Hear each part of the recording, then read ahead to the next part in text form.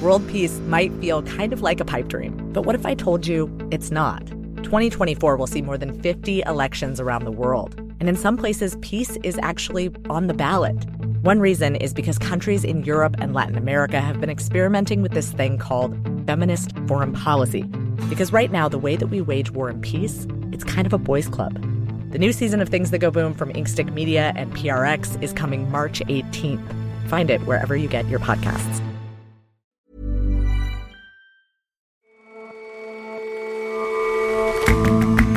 Hello and welcome to The Intelligence on Economist Radio. I'm your host, Jason Palmer. Every weekday, we provide a fresh perspective on the events shaping your world. Today, the former Prime Minister of Malaysia goes on trial. Najib Razak is in the dock for his alleged involvement in a scandal that has outraged the country. Billions of dollars have gone missing from a state-run development fund. He denies all 7 charges that he faces today in the first of several trials. Scandals, though, take different forms, from 1MDB's bilked billions to Facebook's sloppy use of customer data to Wells Fargo's millions of fraudulent accounts. Now the spotlight has fallen on Purdue Pharma, the maker of OxyContin. Thousands of lawsuits have been filed against the company, alleging that its business practices contributed to America's opioid crisis. We take a look at what the scandals coming from American businesses seem to have in common. And older TV viewers in China are scandalized too about how a wildly popular soap opera depicts the realities of adults' relationships with their elderly parents. First up, though, Najib Razak became Prime Minister of Malaysia in 2009 with a promise of political reform. Early in his tenure, he began overseeing a national fund to pay for development projects in the country. It was called 1MDB, and it aimed to encourage foreign investment. But by 2016, 1MDB had gone very, very wrong. You look happy. Can I ask you, sir, why you haven't resigned over personal involvement in a corruption scandal of global proportions, sir? Are you going to resign, Prime Minister? Mr. Najib is being tried on dozens of counts of money laundering, corruption, and abuse of power related to his oversight of 1MDB. The trial had been delayed for 2 months because of appeals lodged by his lawyers. If he's found guilty, he could spend decades in prison. Following the initial allegations, Mr. Najib ordered an audit of 1MDB, but the final report was never published. There was huge public anger, and in 2018, the Malaysian people voted him out of office. Now, more significant judgments await him. According to America's Department of Justice, between 2009 and 2015, 1MDB, which is an acronym for a Malaysian state development fund, raised billions and billions of dollars, but also $4.5 billion disappeared from it. Miranda Johnson is our Southeast Asia correspondent. And that money passed through a maze of institutions and shell companies and accounts in the Middle East, in the Caribbean, in the Seychelles. And a lot of it went on parties, it went on private jets, some of it went to fund the film The Wolf of Wall Street, which, of course, ironically, is about scamming. And the mastermind behind this, allegedly, is a Malaysian financier called Joe Low. Others being looked at in 1MDB are Najib Razak, the former Malaysian Prime Minister himself. And so what exactly is Mr. Najib accused of? Mr. Najib denies wrongdoing in any of this, and he says that money he received, in particular a $600 million sum, which ended up in his personal bank accounts, he says that that was a gift from an unnamed Saudi royal. He's facing several trials relating to dozens of counts of money laundering, abuse of power, and criminal breach of trust, all of which he denies. This initial trial relates to $10.6 million, which went awry from SRC International, which was a unit of 1MDB set up to invest in energy projects. So basically, the 1MDB scandal is so massive that prosecutors are breaking it down bit by bit, trial by trial. So concerns about this fund and how it was used clearly go back quite a few years. Why has it taken so long to bring this to court? So there is obviously a big political element here. We saw the change in government in Malaysia last year, and Mr. Najib lost power. And under his administration, a lot of investigations into the larger 1MDB scandal were squashed. With the new administration, those investigations were opened up again and they moved quickly.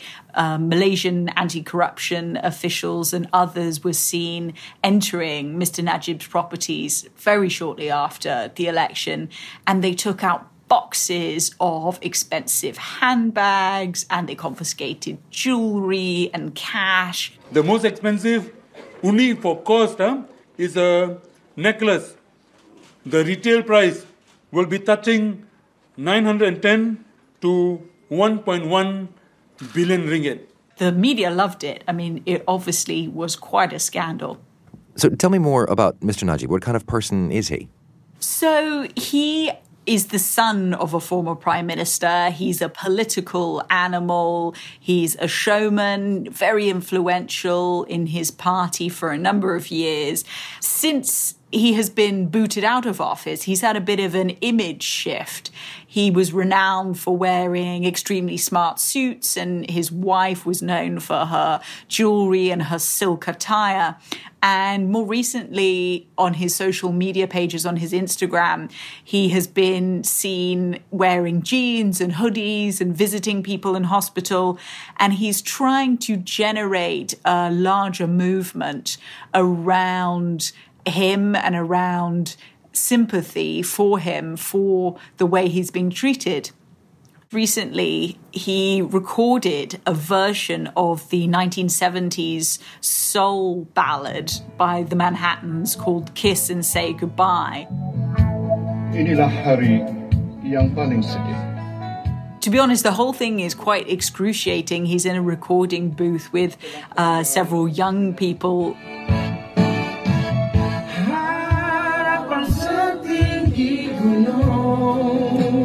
He translates the lyrics into Malay and adapts them in a bid to redeem himself before Malaysians and around the 1MDB scandal.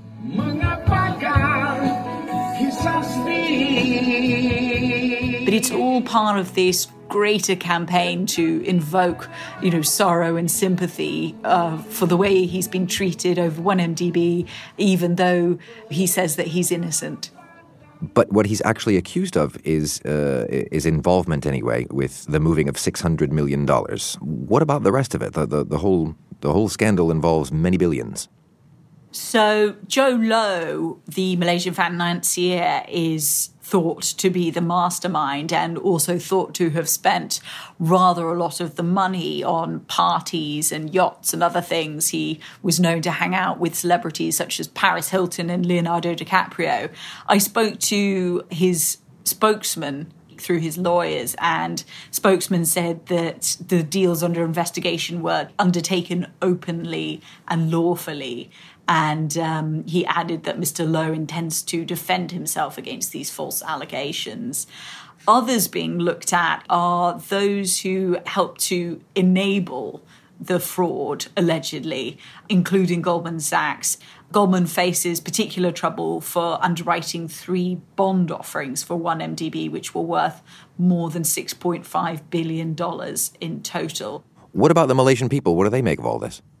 So I think that Malaysians have in some ways been shocked by the scandal and by images of handbags and boxes coming out of their former prime minister's home. In other ways, they somewhat are moving on. They voted last year, possibly with 1MDB in mind, and now they want the new government to make progress, but also to implement reforms and new policies. Miranda, thanks a lot for joining us. Thanks, Jason.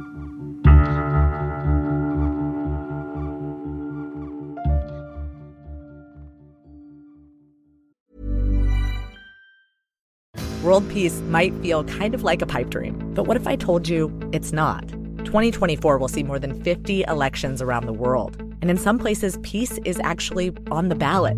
One reason is because countries in Europe and Latin America have been experimenting with this thing called feminist foreign policy, because right now, the way that we wage war and peace, it's kind of a boys' club. The new season of Things That Go Boom from Inkstick Media and PRX is coming March 18th. Find it wherever you get your podcasts.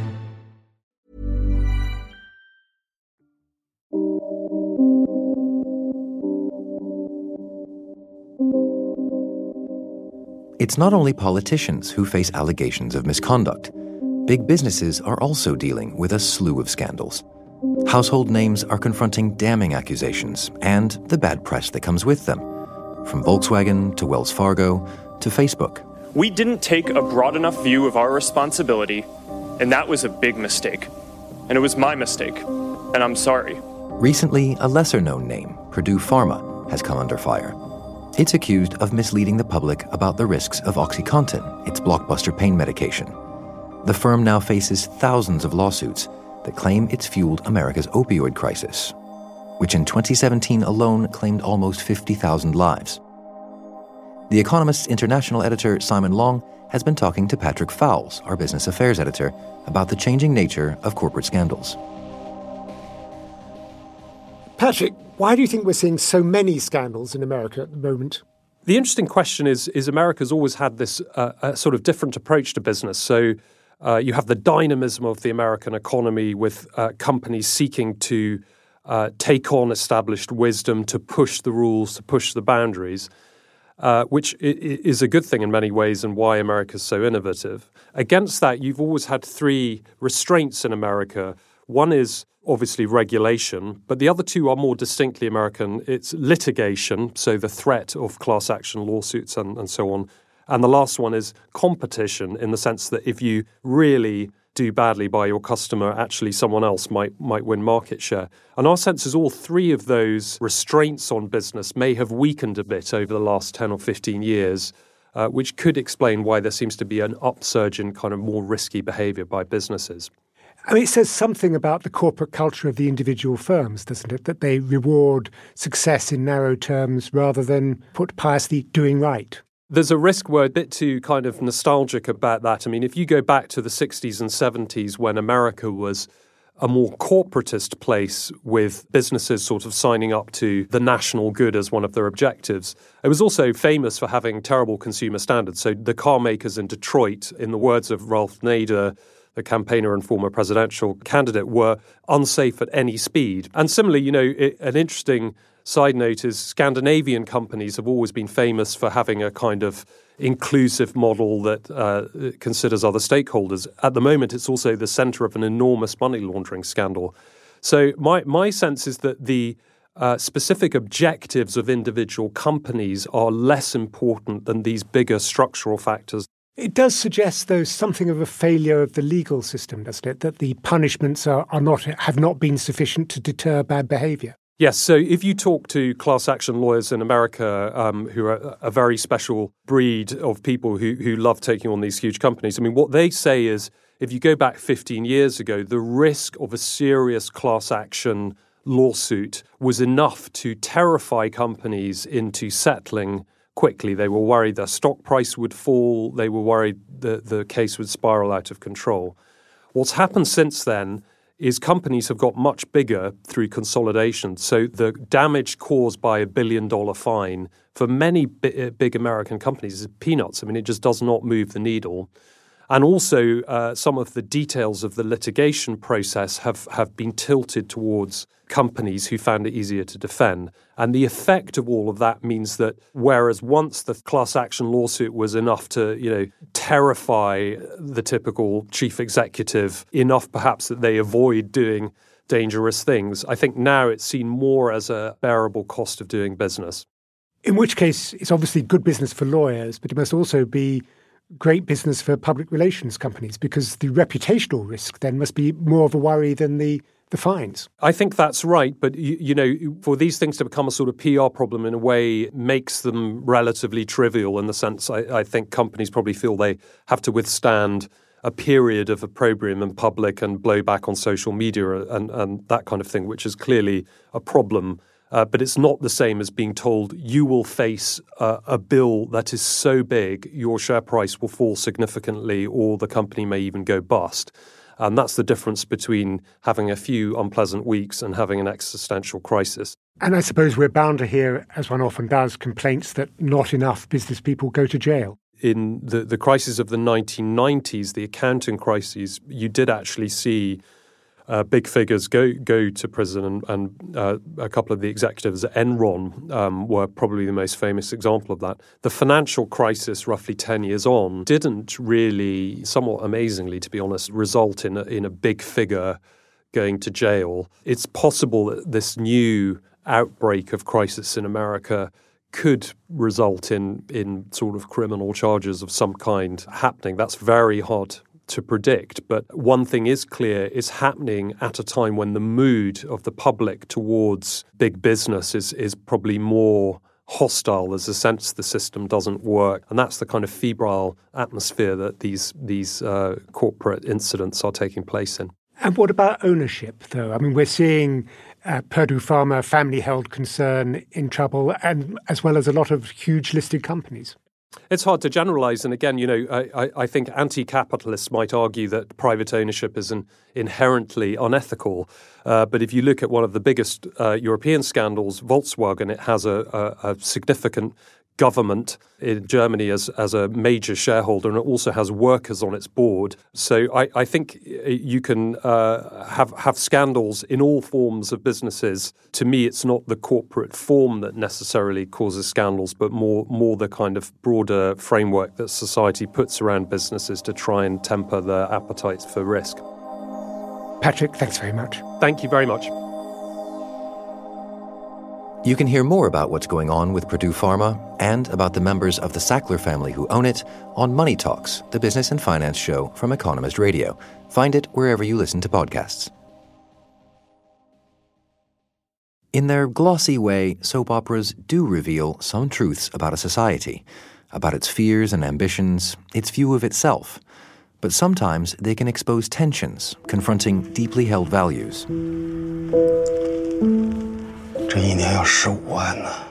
All Is Well is a show about a fictional middle-class Chinese family torn apart by conflict. James Yan is a China correspondent for The Economist. The three adult siblings don't get along with each other. The middle sibling is a wife-beater. The widowed father is an old crank who throws temper tantrums and expects his two adult sons to fund his lavish tastes. The two sons, unsurprisingly, are not too happy about this. I mean, it sounds like a sort of fairly standard issue family TV drama. How's it going down? Well, All Is Well is by far the most popular TV series in China right now. Episodes of All Is Well have been streamed more than 400 million times since the first episode aired on the 1st of March. The hashtag for the show, which is called Dou Tinghao in Chinese, has been one of the most popular trending hashtags on Weibo, China's version of Twitter, for the past 20 days or so.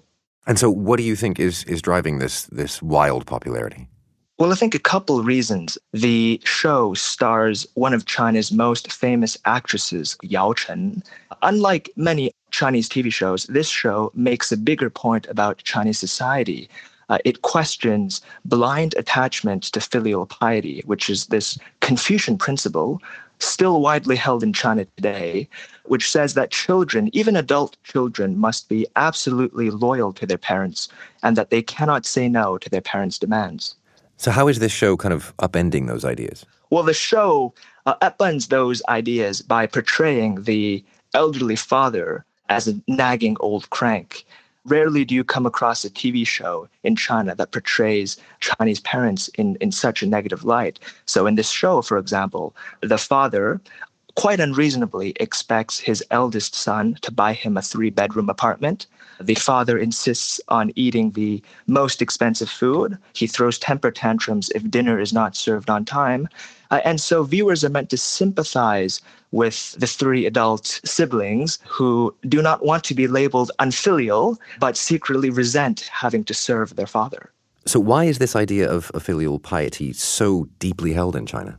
Well, because Confucian principles in China still hold sway. Even today, young children are taught to obey their parents, to never say no to their parents, and are told by their parents that it's up to the children to take care of their parents in old age. A recent poll by an online news site, Toutiao, found that 54% of elderly people in China get more than half of their expenses covered by their adult children. So viewers clearly kind of take some delight in seeing these notions challenged. I mean, at the same time, that must be, well, rankling the old guard. Yes, very much so. And the show has received mixed reviews in state media. One conservative paper, the Beijing Daily, called the show unrealistic for caricaturing elderly parents. That editorial complained that the show had unreasonably ascribed every possible bad quality of old people to one character. So clearly, some officials are not happy that the show is challenging this notion of filial piety. But you know that some of them are going home and watching it anyway. James, thank you very much for your time. Thank you, Jason.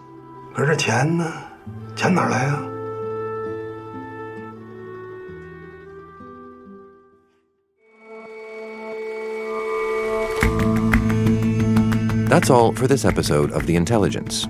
If you like us, give us a rating on Apple Podcasts. And you can subscribe to The Economist at economist.com/radio offer.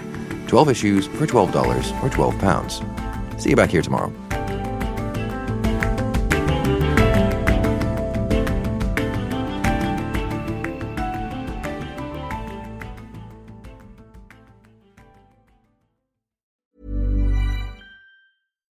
World peace might feel kind of like a pipe dream, but what if I told you it's not? 2024 will see more than 50 elections around the world. And in some places, peace is actually on the ballot. One reason is because countries in Europe and Latin America have been experimenting with this thing called feminist foreign policy. Because right now, the way that we wage war and peace, it's kind of a boys' club.